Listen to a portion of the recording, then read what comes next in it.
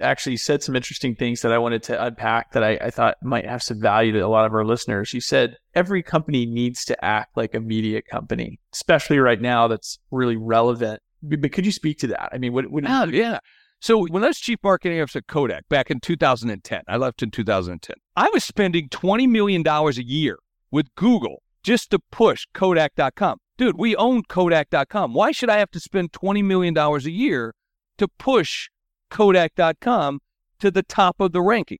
That's ridiculous. Now, this same thing applies for any business. No matter what you do, it's a high cost. But what if you build content, you can be found organically and you could be real. And what is more real than a brand that delivers? That's the definition of brand, a promise delivered. So in essence, if you're going to be the best at what you are and you want to prove it, then show it by content. If you're a dry cleaner in St. Louis, Missouri, you should be doing content to show people that you're the doctor of spots, right? So you're being organic in the way in which you represent yourself. You're being true. You're being a representation of a promise delivered. That's what you are, the doctor of spots. Whether you're a coach, a trainer, a speaker, an author, or you're a real brand, meaning a company of any size, you should be sell you, sell the company, sell the company, sell you. And if you want to be the best in the category, you have to be at the top. You want to be the lead dog. You don't want to be the last dog, because the last dog, the view is not too pretty, right? That's right. All right.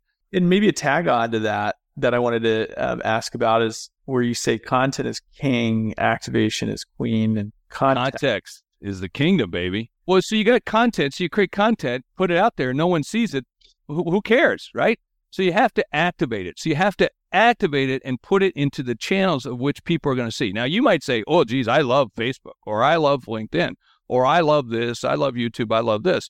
You have to go put the content into the streams where people will find it. And more importantly, the right kind of people, which becomes the context, right? So you have to make it and package it in such a way that it's contextually available for the people that want to get it. It's about reach, discovery, but with discovery, you got to have conversion. Content leads to community, and community leads to commerce, right? So again, let's go back to my friend, the doctor of spots, right? The dry cleaner, he's doing the same thing, or she's doing the same thing. Contextually, this is what they're doing. He's creating great content to tell you how to go out and create this. There's a guy he's a TV show that cleans spots. That's all he does. He takes blood out of a dog. First of all, you got to be questioning why he's taking blood out of a shirt or something like that. What's going on? Yeah, maybe that should be the NCIS show or something. I don't know.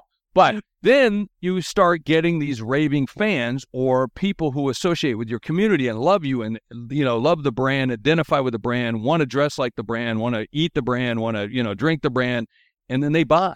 So you have to have the engagement around that brand, the engagement around the community and to get people excited to want to do the things they want to do.